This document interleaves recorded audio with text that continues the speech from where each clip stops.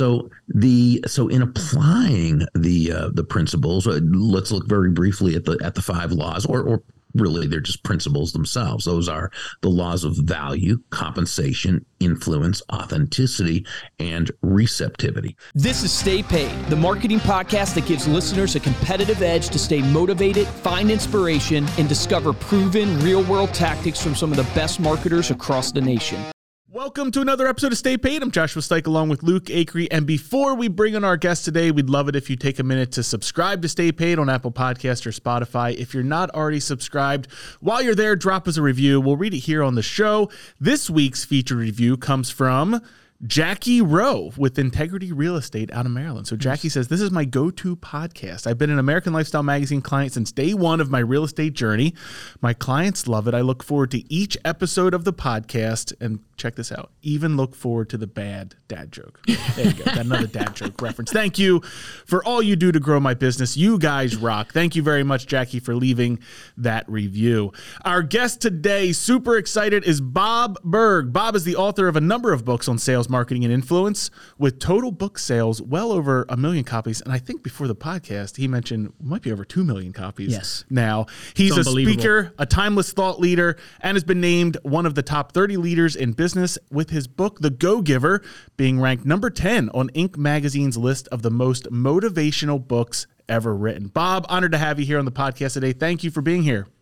Josh and Luke, appreciate both of you. Thanks for having me. Yeah, we are super excited to interview you. We got to give a shout out to Kim Angeli. So Once again, Angeli has been an amazing client of ours. We interviewed her on this show. We've done webinars together, so you guys know about her. I think Kim might be the connector that you've talk about in the book. I would not doubt that at all. Yeah. She's just remarkable. She really is, and she connected us to you. We are honored to have you. I mean, to sell, I think you said Go-Giver's 1.25 million right now in sales, book-wise. Yeah. To sell that many books is unbelievable. Yeah, unbelievable. People don't understand with book sales. I mean, it is insanely hard to sell books. And to do that with a book is unbelievable. So I'd love to just dive right in and ask you, what does it mean to be a go-giver? Like, this took off for you in this book. What does that mean, and how have you seen that concept help businesses grow?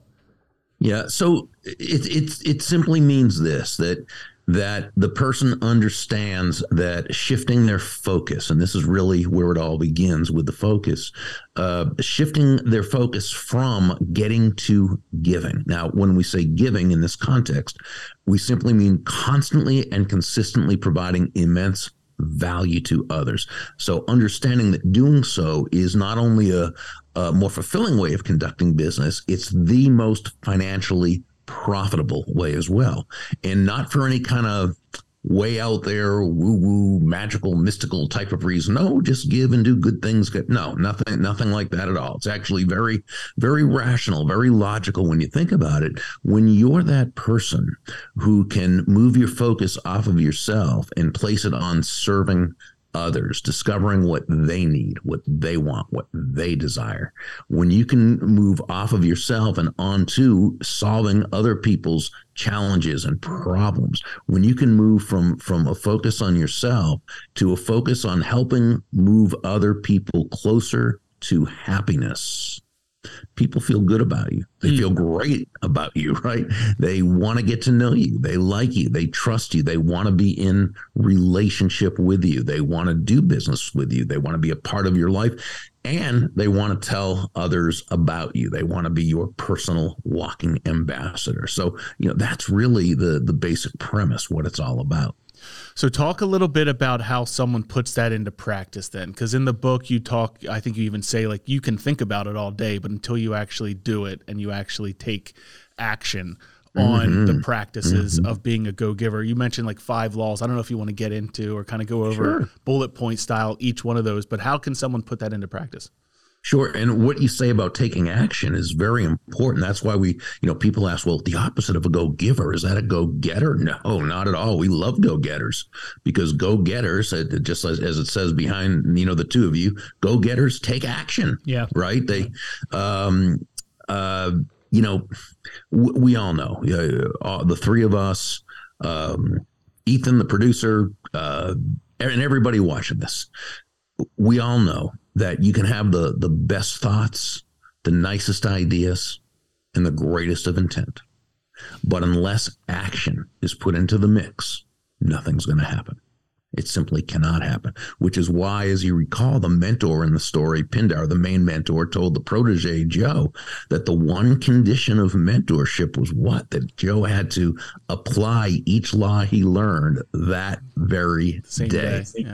Yeah. So we say be a go-getter, a person of action, and a go-giver, a person absolutely, totally laser focused on providing immense value to others. Be a go-getter and a go-giver. Just don't be a go-taker. Right. And so it makes so much sense. Every entrepreneur that we've come across that has really, really succeeded, the time from idea to implementation, and I'm holding up my hands for those who are listening audio wise, it's like there's no time in between. The hands are literally together. But for people who don't have success, what happens is they have an idea, and then the time between the idea and implementation, there's such a gap, and they usually fill it with external excuses. I see in the business space people running to operational things. They got to figure out all the operational things before they actually can sell something. But regardless of that, it's like the time from actual idea to implementation needs to be next to nothing, and for success to really happen for people. Yeah, I think there's, and I first heard Robert Ringer coin this term, a bias toward action, right? And so I think that is. I think you're exactly right. There is a definite bias toward action for successful people, successful entrepreneurs. So in applying the principles, let's look very briefly at the 5 laws, or really, they're just principles themselves. Those are the laws of value, compensation, influence, authenticity, and receptivity. Now, the law of value says your true worth is determined by how much more you give in value than you take in payment. Now, this sounds counterintuitive when you first hear it. Give more in value than I take in payment. That sounds all nicey nice and everything, but it also kind of sounds like a recipe for bankruptcy. How am I supposed to give more in value than I take in payment and survive, never mind thrive, right? So we simply have to understand the difference between price and value. Price is a dollar figure. It's a dollar amount. It's finite. It simply is what it is. Value, on the other hand, is the relative worth or desirability of a thing, of something, to the end user or beholder. In other words, what is it about this thing, this product, service, concept, idea, what have you, that brings so much worth to another person that they will willingly exchange their money for it and be glad they did, while you make a very healthy profit. I often give a very basic example. It would be the accountant you hire to do your taxes, and she charges you $1,000. That's her fee, or literally her price. But what value does she provide in exchange? Well, she saves you $5,000 on your taxes that you wouldn't be able to do yourself, because if you're not an accountant. She saves you countless hours of time, which frees you up to be more productive or simply enjoy life more. And she provides you and your family with the security and the peace of mind of knowing it was done correctly. So she's given you well over $5,000 in use value in exchange for $1,000 fee or price. She gave you more in value than she took in payment, so you feel great about it. And she also made a very healthy profit because it was worth it to her to exchange her time, her energy, her knowledge, right, for that $1,000 fee. One of my old heroes, Harry Brown, used to say, in any free market-based exchange, and when I say free market, I simply mean no one's forced to do business with anyone else. People do it on their own volition. In any free market-based exchange, there should always be 2 profits: the buyer profits and the seller profits, because each of them come away better off afterwards than they were beforehand. But here's the important part. That this happened not because your accountant was focused on the money she was getting. She was focused on the value she was providing. The money was the result. This is why John David Mann, my awesome co-author and really the lead writer, storyteller, it's why John and I say that money is simply an echo of value, right? It's the thunder, if you will, to value's lightning, meaning that the value must be your focus. You focus on the value you're providing. The money you receive is simply a natural result of that value. Yeah, that's so awesome. Good. There was this exercise that I did one time that I challenge every business to do if you're a product-based business. So some of you are service-based, some of you are product-based. And even if you're service-based, you have products and stuff probably you offer, is think about all your features of your product. Write down every single feature of what you offer. And then corresponding right next to it, write the value that brings. Because when it's like kind of tapping into what you're saying, which is if you focus through the lens of value, like features tell, value sells, right, is the concept. But if you focus through the lens of value, you now know how to communicate by what the client actually wants to hear and what they're actually receiving from you, not the feature that's part of your tool or product. Sure. And absolutely true. And even that is still just the intrinsic value of what your product provides. Okay. So in other words, if you're a financial advisor, let's say, and I know you have financial advisor clients, the financial advice is the feature. The benefit is they help people create and manage wealth. Right, give them a legacy to leave and enjoyment in their retirement and some all these great things. But here's the thing: that's still intrinsic to the product or service itself. It's by design what it was supposed to do, and in and of itself doesn't necessarily distinguish them from any other financial advisor or anybody else selling a product or service. And that's where, and what happens is if a prospective client cannot distinguish between any two or more salespeople, products, services, whatever, it's always going to come down to who has the lowest price or fee. And unless your last name is Walmart or Amazon.com, right? Trying to make low price your unique selling proposition is not a productive way to do business. It's not it's first of all, it's not rewarding. It's also not profitable, and it's absolutely not sustainable. When you sell on price, you're a commodity. When you sell on value, you're a resource. So the key is communicating also that extrinsic value, that value over and above the product or service and its features and benefits itself.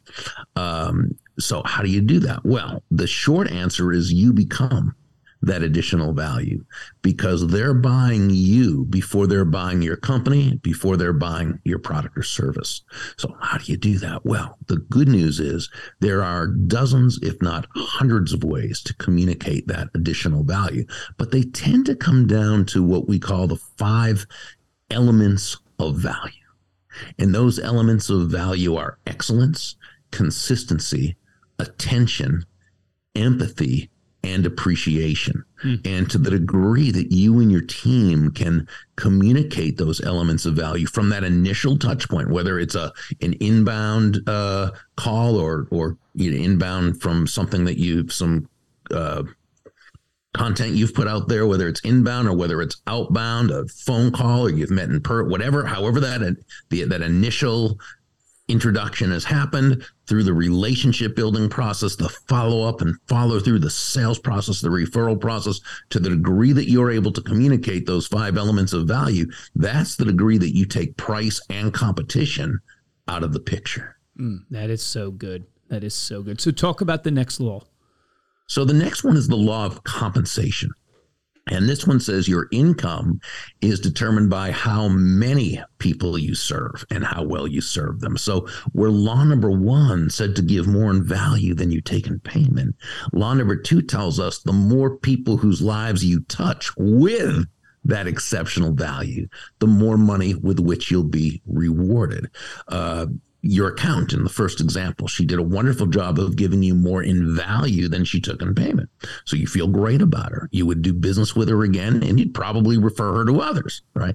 Well, her other clients feel the same way. So our accountant is very quickly amassing an army of personal walking ambassadors. And as she continues to add that kind of exceptional value to the lives of more and more people, her income will continue to grow and grow. In this part of the story, the mentor, Nicole Martin, who we call called the CEO. She shared with Joe, the protege, that the law of value represents your potential income, but it's not enough to serve just one person, no matter how much value you provide. Okay. Law number 2 is all about law of compensation, is your actual income, because it's about the number of lives you impact. And that's the key. We could say exceptional value plus significant reach equals very high compensation. Yeah, it's so good. I love how you use the word impact as well. It's the amount of people you actually impact and actually make a difference in their life. Yeah.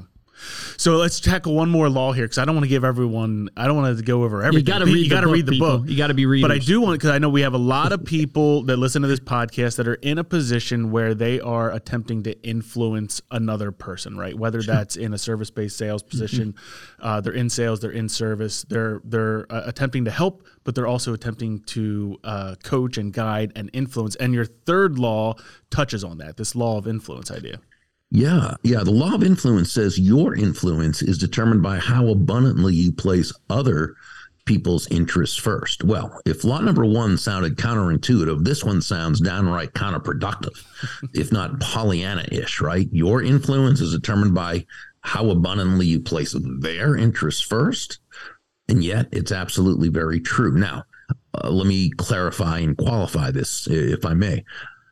When we say place the other person's interests first, we certainly do not mean that you should be anyone's doormat or a martyr or self-sacrificial in any way. Absolutely not at all. It's simply understanding, as Joe, the protege, learned in the story from several of the mentors, the golden rule of business, of sales, what have you, is that all things being equal, people will do business with and refer business to those people they know, like, and trust. And there's no faster, more powerful, or more effective way to elicit those feelings toward you from others than by genuinely moving from that I focus or me focus to that other focus, looking to, as Sam, one of the mentors, advised Joe, make your win all about the other person's win. You know, why is this so important? When I speak at sales conferences, one of the first things I'll say is nobody's going to buy from you because you have a quota to meet. Okay. They're not going to buy from you because you need the money or would like the sale to happen. And they're not even going to buy from you just because you're a really nice person. They're going to buy from you because ultimately they believe they will be better off by doing so than by not doing so.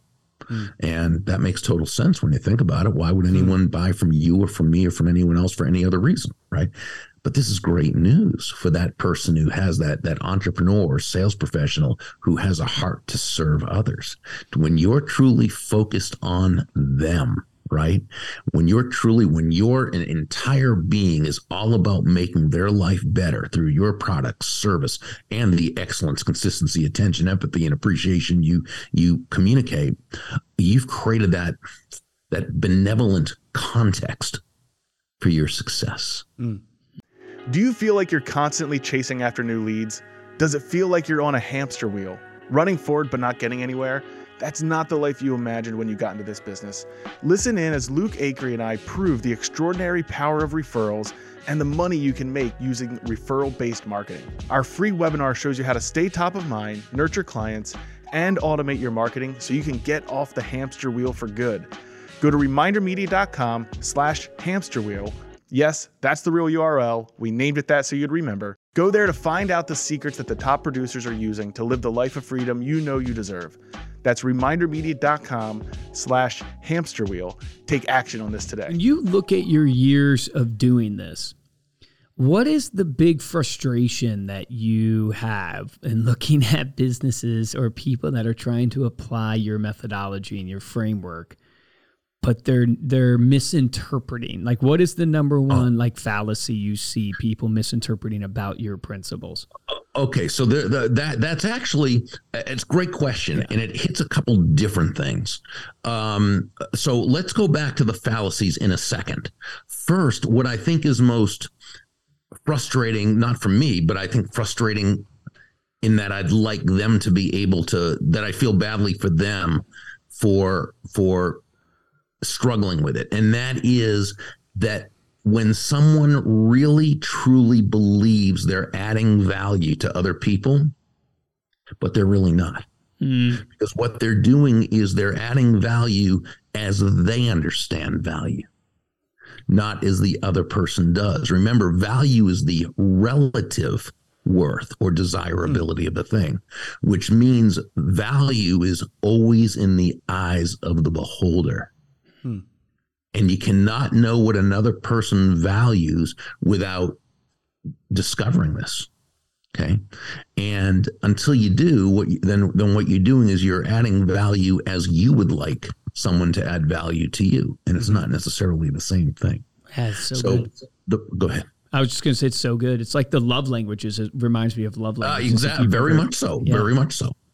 Yeah. Because remember, we all operate from our own set of beliefs, and they're unconscious beliefs. We don't even realize there are beliefs. And we see the world in a certain way. Now, remember, just like in the 5 Love Languages book, we believe that basically everybody else sees the world the same way we do, which makes intuitive sense, by the way. How could it be anything different? It's all we know. Yeah. Right. And yet it's not true. They see it their way. They value different things. Different things bring them happiness than do us. So that's the biggest frustration I think people have, in that they think they're giving value and doing what the book says, when really they're not giving value from the other person's point of view. As far as fallacies go, well, there's a lot of them. First, I think just with the term go-giver, that kind of, if someone doesn't read the book and they just see the term, it sounds like you're just giving things away, or giving yourself away, as though you're not profitable. Well, go-givers tend to be the most profitable, because go-givers are selling on high value, not low price, right? And or someone might think, well, doesn't it mean being taken advantage of? Absolutely not. Again, there's nothing about being a go-giver that's congruent with being a doormat or being self-sacrificial. If someone's constantly being taken advantage of as a pattern, I'm not saying every so often, like it's going to happen in life, right? Unless you never leave the house. But other than that, at some point, someone's going to take advantage of you.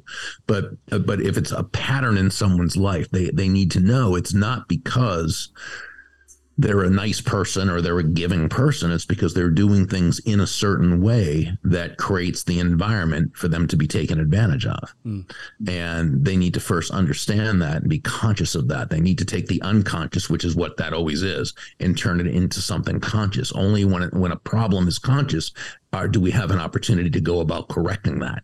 Right. Yes. So I mean, I'd say those are sort of some of the things when people say go giver, and they kind of misinterpret that a little bit. It's interesting. It's like I think about my journey so far, and because we're in the real estate insurance, financial advising space, and many others, it's a big networking type space, and relationship driven business space.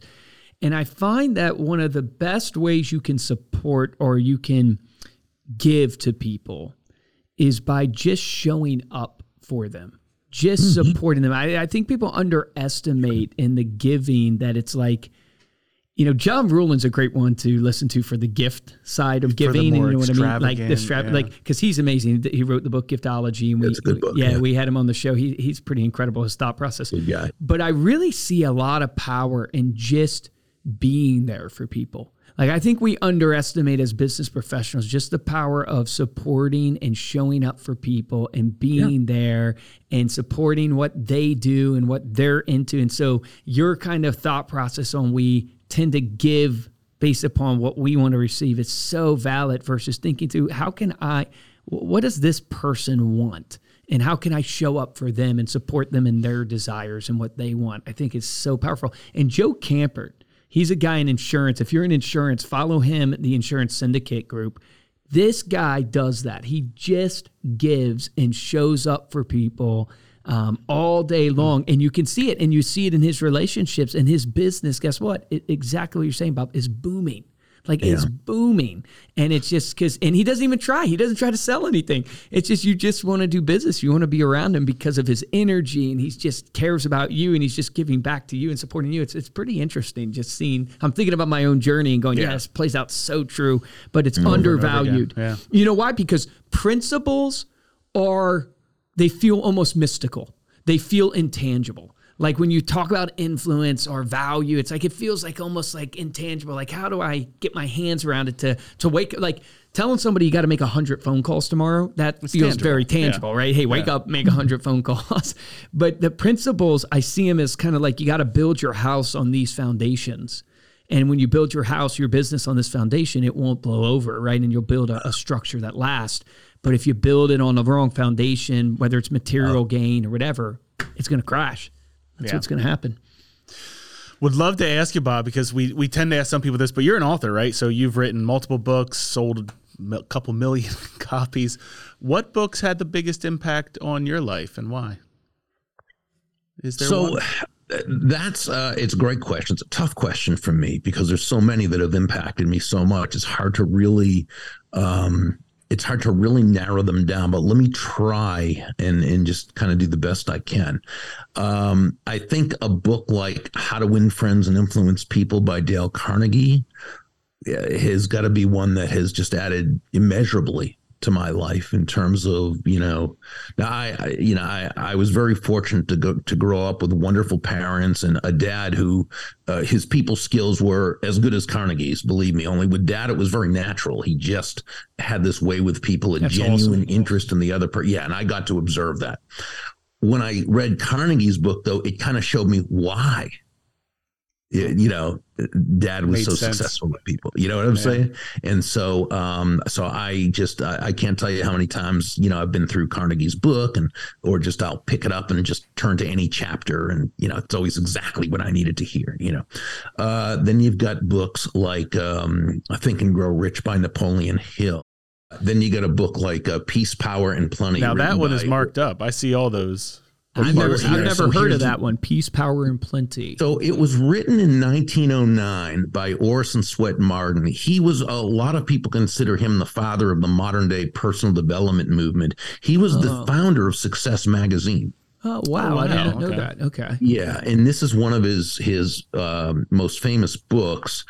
What I did in this is I couldn't even write on the book itself. It's just too precious a book, so what I did is I just wrote notes on the yellow highlighted parts. Yeah, but what's interesting is like every page has these just gems of wisdom, so I'm gonna have to pick that book up. I've never heard of that book. Yeah, definitely. Yeah, that's another book, a rarity. I usually have heard of these books, and that's awesome.